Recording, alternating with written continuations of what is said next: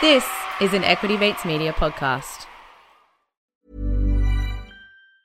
There's never been a faster or easier way to start your weight loss journey than with PlushCare.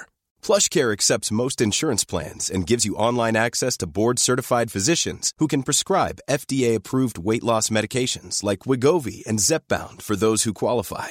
Take charge of your health and speak with a board-certified physician about a weight loss plan that's right for you. Get started today at plushcare.com/weight loss. That's plushcare.com/weight loss. plushcare.com/weight loss.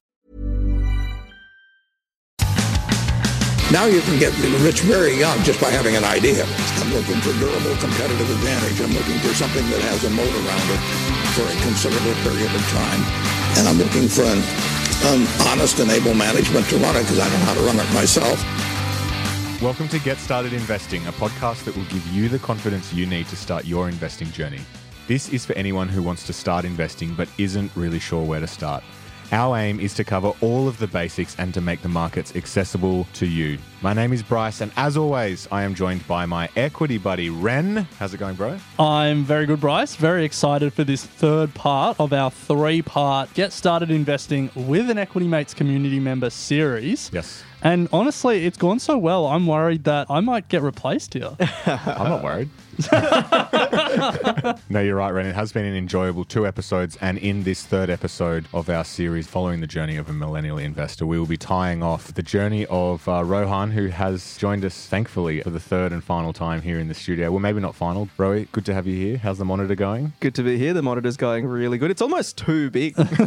Really getting a glare off it. Rowie is the textbook example of someone who can have his cake and eat it too. He can both buy the monitor and the Apple Watch and also invest in stocks. So Rowie has taken a leap of faith through CommSec Pocket, entered the market for the very first time, as we said at the start, the final episode, where we'll be checking in on your portfolio performance, even though it's only been, a week? It has been about a week, yes. Yes, and we will be chatting about what is your plan from here and any thoughts perhaps on what you might be buying over the next little while. So let's start at the top. You came in here with the ambition of making paper. I don't actually recall saying that. Maybe it was off air. But, That's been a common refrain from you over the last few years. Remind us where we left off last week. Where did we leave off last week? So I did the investments. We had the world's first live double investment on a podcast. Yes, the double. I do recall now. And it was so quick and easy. I think as you guys were doing your outro, I managed to purchase my first 2 What'd you buy? ETFs. As a recap, I bought the Sustainability Leaders and the Global 100. Nice.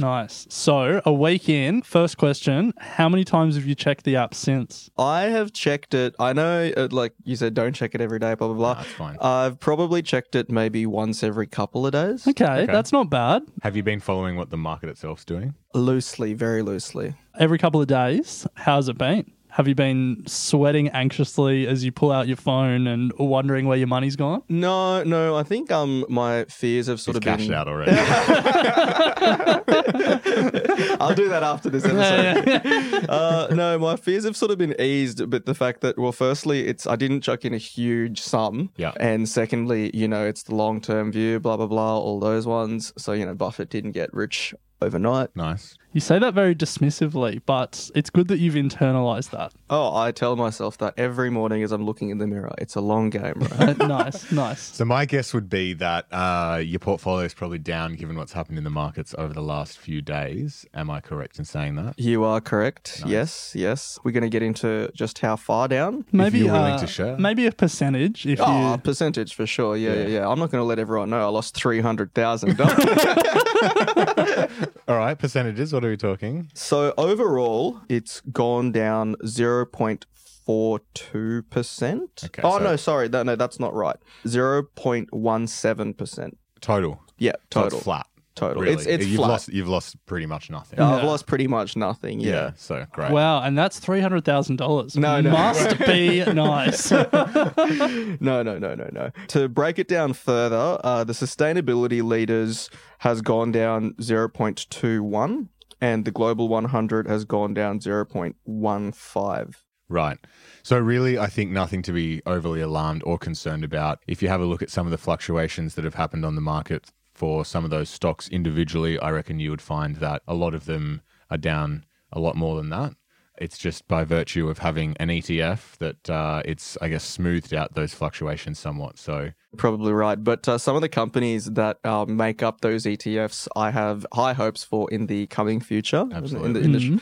Do you want to name and shame them? I don't. Well, it wouldn't be shaming if I think they're going to do Well, they've that. gone down. Well, actually, I don't know if those specific companies that I have in mind have gone down. I haven't looked into it in that much detail. I suppose that's something that I will start to do going forward. And maybe you guys have me back in a year's time to see how it's performed. Yes. We'll see how this third episode goes first. But yeah, I remain confident that it will go up at least a little bit.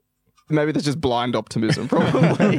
Nice, Rowie. So that's a bit of a recap on how your portfolio is going. You made a good point, though. No real value in checking that and making sort of rash decisions on it, long-term view. So what does it matter really right now? I think what we want to close this sort of episode with is, what are your sort of thoughts and next steps from here? And do you have any sort of burning questions about perhaps how you're going to start building that portfolio outside of those two ETFs? Is it going to be something that you're going to put money into consistently every paycheck? Are you going to be looking at a different broker to start buying individual stocks? All right, slow down, Tiger. A lot of questions there. Those are the sorts of things that I'm wondering, are you thinking about? Or One of the points that I was thinking of that you just raised of putting more money in is, I was surprised at how easy it was to put money into the app and choose ETFs. So much so that I think I have to be careful not to just keep pumping money in there, especially if I see it performing well, then I might be tempted to be like, let's drop even more cash in there. Knowing how much you pump into Uber Eats, I think this would be a much better use of your money. Coming from you, man. anyway, interesting point there. What happens if you see it start going poorly? Do you reckon you'll put money in? Yeah, I still think so. Yeah. Well, obviously, like if something catastrophic happens and we're hit with the next GFC overnight, then no. But yeah, I will continue to put money into it. The second point was, will I start looking at other brokers? Yes. So one part of that point is the next step for me. The main next step is getting into investing in individual stocks, which was sort of one of the main, it wasn't the end game, but one of the main points that I wanted to go for. Comes back to that whole, investing in what you know and all of that. What you think, rather. And the second point would be, what are the benefits or drawbacks of using some other brokers? No real drawbacks from using other brokers. I think Ren and I talk about it often. Free to sign up to in most cases. You're not locked in. You just got to find one that works for your investing strategy. Yeah, I think so. Really, it's just access to a broader choice is the main thing. There's obviously different costs and different functionalities and different resources and stuff with each broker.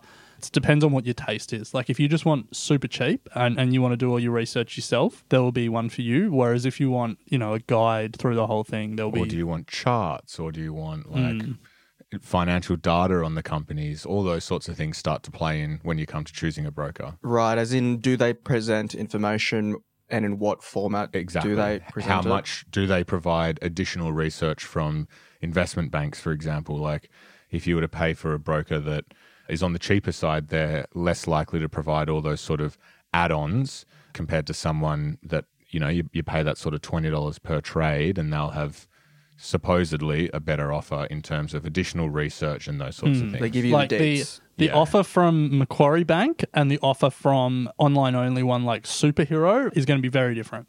And you sort of, in some ways, you get what you pay for in terms of all the extras. Most fundamental thing is that you're accessing the same market. So a lot of people get hung up on this next step, choosing a broker.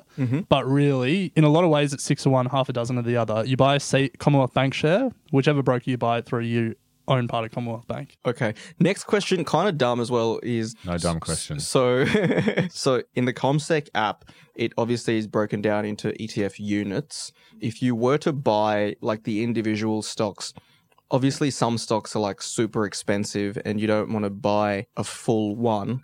How does that work? It's a good question. The first thing to keep in mind is that the price of a share doesn't necessarily mean it's expensive or cheap in terms of what you're actually buying, because that, it depends on, how many shares there are in the company and what the whole company is actually worth.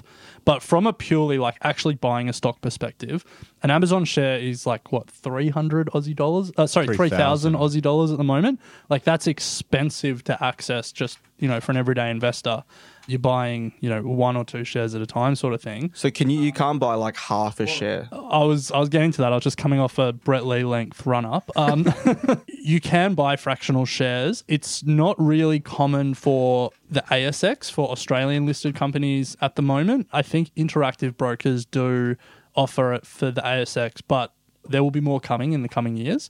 But for Aussie investors, if you want to buy a fractional share of a US company, so your Amazons, your Apples, your Alphabets, all of that, Stake offer the ability to buy fractional shares. So you can do it. It's pretty new to the market, but it'll become more commonplace in the coming years, I expect. Okay. So say for argument's sake, and I know the answer is going to vary based on like which brokers you use and so on and so forth, but if I wanted to buy $1,000 worth of shares spread across a couple of different companies, what kind of fees on average would I be looking at?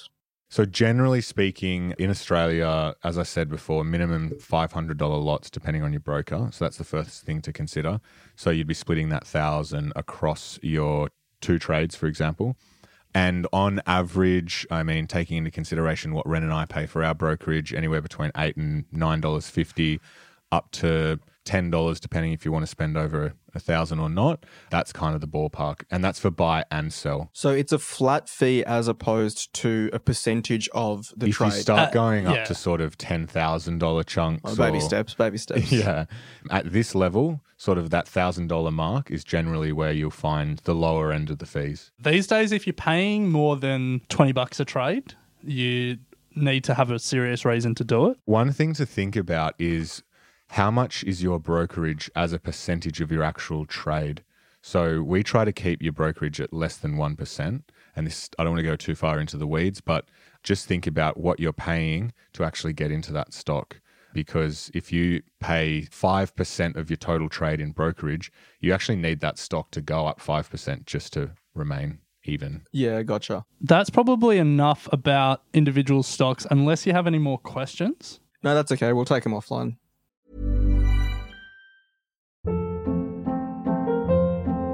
Hold up. What was that? Boring. No flavor. That was as bad as those leftovers you ate all week. Keke Palmer here, and it's time to say hello to something fresh and guilt-free. Hello Fresh. Jazz up dinner with pecan-crusted chicken or garlic butter shrimp scampi. Now that's music to my mouth. Hello Fresh. Let's get this dinner party started. Discover all the delicious possibilities at HelloFresh.com.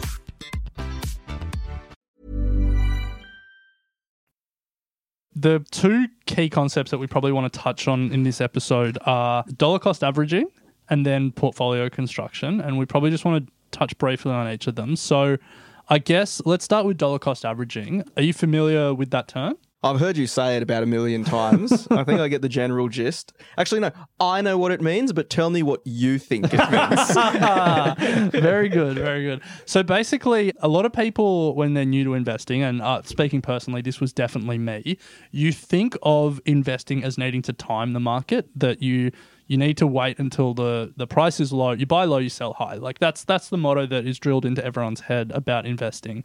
That isn't the best way to grow wealth, because timing the market is incredibly difficult. So unless you have the time and the ability and the patience to do it, you can grow wealth just by averaging into the market. And for a lot of people that are working 9-to-5 jobs, saving a bit of money and looking to put it into a productive use, it's the best way to do it because it fits with your lifestyle. So rather than saving all your money in your bank account and then timing the market and putting it into the stock market at a particular time, just consistently putting money in every month, regardless of how the market is moving, means it averages out the price that you're buying at. So let's take an ETF that you've bought, Sustainability Leaders. It'll go up some months, it'll go down some months. Over the long term, it'll average up, or historically, the markets have averaged up. And so rather than trying to pick the bottom, if you just put a little bit in every time you save it, it means that you'll sometimes buy high, you'll sometimes buy low, but over the long term, you'll average at sort of the average price. So do I need to do anything to that, or is that just a general principle of you'll come out somewhat ahead? The example eventually? would be if you are just going to put in money once a month when you get paid, and you do that every month for 12 months, that is dollar cost averaging. As long as you're buying the same amount each time in the same stock. Oh, I get it. Okay, so if you put in, say, the consistent figure every time over a consistent period of time, then you can expect An evening out. evening out. Yeah, okay. Yeah. The tough challenge, I think, psychologically, is to do that when the markets are falling, because that's when you kind of try to play yourself in the markets and go, oh, it's falling, I might just wait a bit to see how this plays out.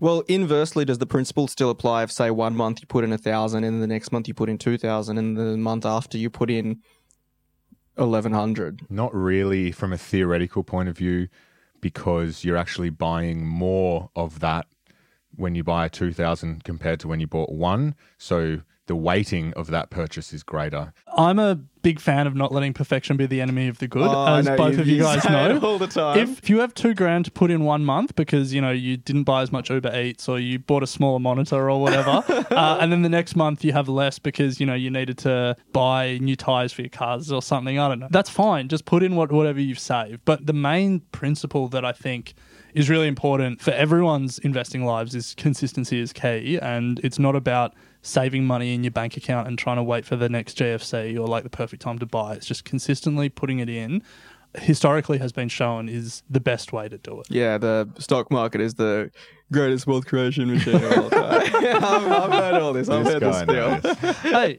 come on, that's my thing. So that's a pretty simple concept to think about in terms of entering the market. I think worth considering, particularly if you get paid monthly or whatever it is. You get paid in cash or check? Daily cash in hand. Yes. Yeah. And then to close this out, I think constructing your portfolio, there are 1,000 ways to do this and 1,000 things to think about. My comments would just be to start building a base with what you've got. And I like the idea of you then thinking about having a dabble in more individual stocks. I think if I was to think back to my journey when I first started, I went the other way, pretty much started trying to pick stocks and didn't work out very well. And now consolidating that sort of ETF base, I think if you try and go the other way, then there's a lot of advantage in that. Yeah. Let the experts sort of make the call for you. Yeah, well, there's products available now that take away the risks of you trying to pick lucky stocks and sort of hope for the best. And if you can build up what you've got there to sort of, the tens of thousands, then putting a couple of grand on Apple or whatever it may be is sort of less risky than if you started out by putting all of your money on Apple and then seeing what happens. Does that make sense? Yep. Yeah, my thing with portfolio construction, if you start with ETFs, is just if you're going to buy ETFs, for example, the Global 100 or even your sustainability ETF, the biggest companies in both of those ETFs, I would guess, and I haven't looked specifically, but I would guess would be the same. Amazon, Apple, Microsoft, Google, I reckon would be probably the 4 biggest companies in both of those ETFs. And so if you're then going to buy individual stocks, it doesn't really make sense to then go and buy Apple, Microsoft, Amazon, and Apple individually as well, because it's like you already own those through the ETF. And because they're so big in those ETFs, they're going to drive the performance of the ETF. Yep. So it feels like you're buying more things, but really everything you own in your portfolio is going to move basically the same. It's going to be driven by those same companies. I think for me, when you're thinking about portfolio construction, but really just buying, your second, your third, your fourth thing, it's just about not buying the same thing over and over again in a different label or a different way. Here's my sort of thinking as I get deeper into this, because, I'm relatively new to the game. I would think that the majority of my investments would be in ETFs and a small proportion would be in me picking my own stocks. If I was to break it down into percentage splits, having still not done it yet, probably I'm thinking 70-30. Is that a reasonable split, or would you veer more on the side of caution and go 90-10 like 90 ETFs? So I think the first thing to say is that there's no golden rule, and we don't have like a specific answer that we can give you. Like we can't give you advice on exactly how much money you should put in each. But I think you're legally bound not to. Yeah. Well, yeah, but also like we aren't experts. Like we are just here to sort of share what we've learned and to facilitate your journey. But I think, a lot of people that write about this sort of talk about 80-20 or 70-30. So I think that's right in the range of a reasonable split. Personal question, what are your guys' splits? I would be 60-40, long-term holdings and then shorter-term investments. And my definition of long-term holdings isn't quite just ETFs and then individual stocks. Like in my long-term section, I've got some Berkshire Hathaway, for example, Warren Buffett's company, but that's something that I expect to hold for decades to come. So I class that in the same way that I class my ASX 200 ETF. And I own 14.92% individual stocks. Jeez, that's very specific. So do the maths on that. So you're going to, 75%, 85% is in ETFs. Oh, sorry. I've classified listed investments and like the Magellan as long-term. As long-term, yeah. Same. Well, not long-term, but as more of a mixed approach rather than individual stocks. So yeah, 85, 15. 75.02. 75.02. No, you said 14.92. 14.92, yeah. Yeah, so 85. 85. Hey, that's all right. You're still learning. I'm still learning. 85. That's very conservative from you. Yeah, well, as I said, recently I've just taken the approach of I'm just building my long-term core portfolio. Hey, you got to live what we talk about on the podcast. And that's what I said I'm doing. Yeah. I'm just building that out consistently. Bang, bang. I've got a couple of rules when markets do things that I try and execute. What that doesn't include, though, is my cash position. So I don't know if you think about the whole piece in one, but this is stocks only. The takeaway from this is everyone has different risk appetites, and so that's a really big driver of what that split should be. But I think, personally, the most important thing to drive that split is how much time you can dedicate to it. Because the worst thing you could do is say, I want to do 50-50 and I want to own heaps of individual stocks and I want to be I want to beat the market every year, all that stuff. If you don't have the time to do the research and actually buy good companies that will, outperform, if you don't have the time, there's nothing wrong with market average returns and being 100% ETF and just going about your day and doing other things that interest you. And just investing doesn't have to be a hobby. It doesn't have to be an interest. It can just be something that you do to make your money work for you. Doesn't have to be something you start a podcast about. And hopefully we don't lose listeners because I just said that. But yeah, I think if you want to watch 6 hours of English Premier League highlights a day and you never want to look at how the market's going, that's a perfectly reasonable way to live your life. But just don't have your money earning 0.5% interest in the bank. Okay, point taken. Yeah. The long and the short of it is we can't tell you what to do. But if you reckon 30% of your money is what you want to do, then yeah, that's reasonable. I'd also suggest trying to find a way to track it, because if you are going to start doing different portfolios and whatnot across different brokers, you might want a spreadsheet or something that just at least shows you what's going on. Get an Excel going, yeah. Get an Excel going. Nice, Ro. Well, that kind of wraps up what we wanted to talk about. Any other sort of burning questions that you've got? This is the last time we're ever going to talk to you about stocks. So if you've got any questions, you've got to ask them now. When you say burning, it's like I'm stinging for these questions. Another thing is, can you explain to me, explain like I'm 5, shorting something? And I don't want a 25 minute. Right, I'll give you a 25. rant. I'll give you a 25 word or less answer. The investing that you're doing is long. You're betting the company will go up. Shorting is the opposite. You make money if the price goes down. Yeah, how? Because I've been watching Billions with you. Very complicated to do as an everyday retail investor. Let's put it this way.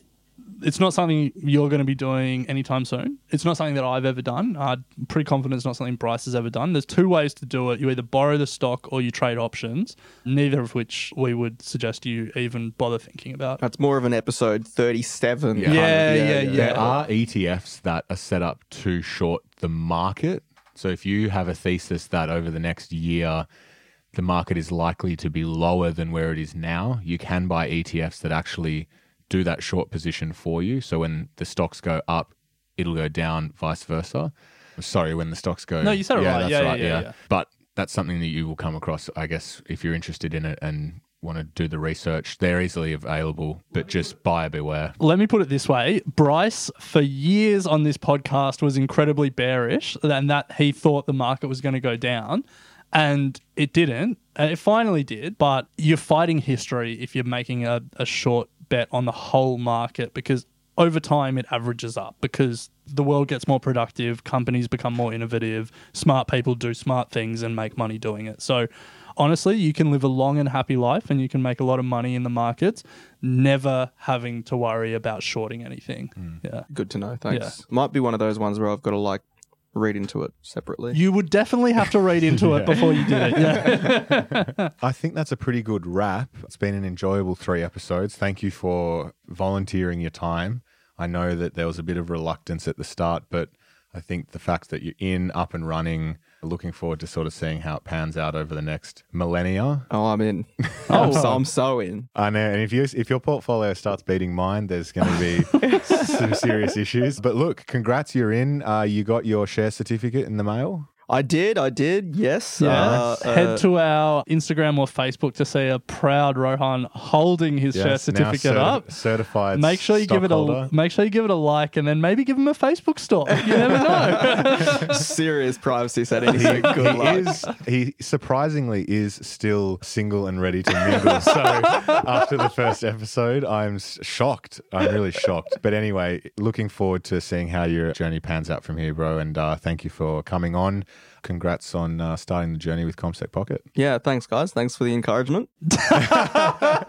That's a great way to end it. Let's just cut it there. You too, like Rowie, can start small with CommSec Pocket. You can download CommSec Pocket in the App Store or Play Store and get started today. So we'll leave it there. Hopefully over the last 3 episodes, we've been able to, highlight how easy it is to take your first steps without needing to think about getting too in the detail with research and understanding too much about stocks and getting worried about what brokers to choose and all of those sort of barriers that people often face. Rowie's done this in less than a matter of a couple of weeks. And as you can tell, there's a lot to learn, but as we've said on the show, Ren, it's all about taking the first step. Yeah. And, everyone's circumstances are different. Not everyone is Rowie, no matter how much he tells us that he is the everyman.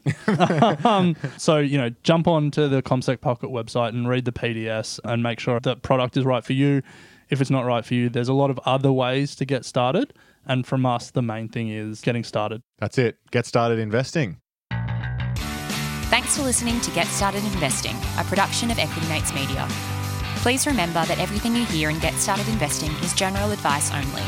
The content has been prepared without knowing your personal objectives, specific financial circumstances, or goals. The hosts of Get Started Investing may maintain positions in the companies discussed. Before considering any investment, please read the product disclosure statement and consider speaking to a licensed financial professional.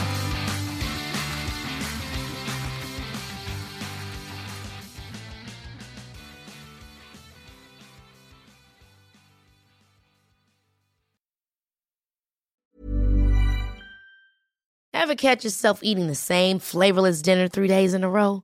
Dreaming of something better? Well, HelloFresh is your guilt-free dream come true, baby. It's me, Keke Palmer. Let's wake up those taste buds with hot, juicy pecan-crusted chicken or garlic butter shrimp scampi. Hello Fresh. Stop dreaming of all the delicious possibilities and dig in at HelloFresh.com. Let's get this dinner party started.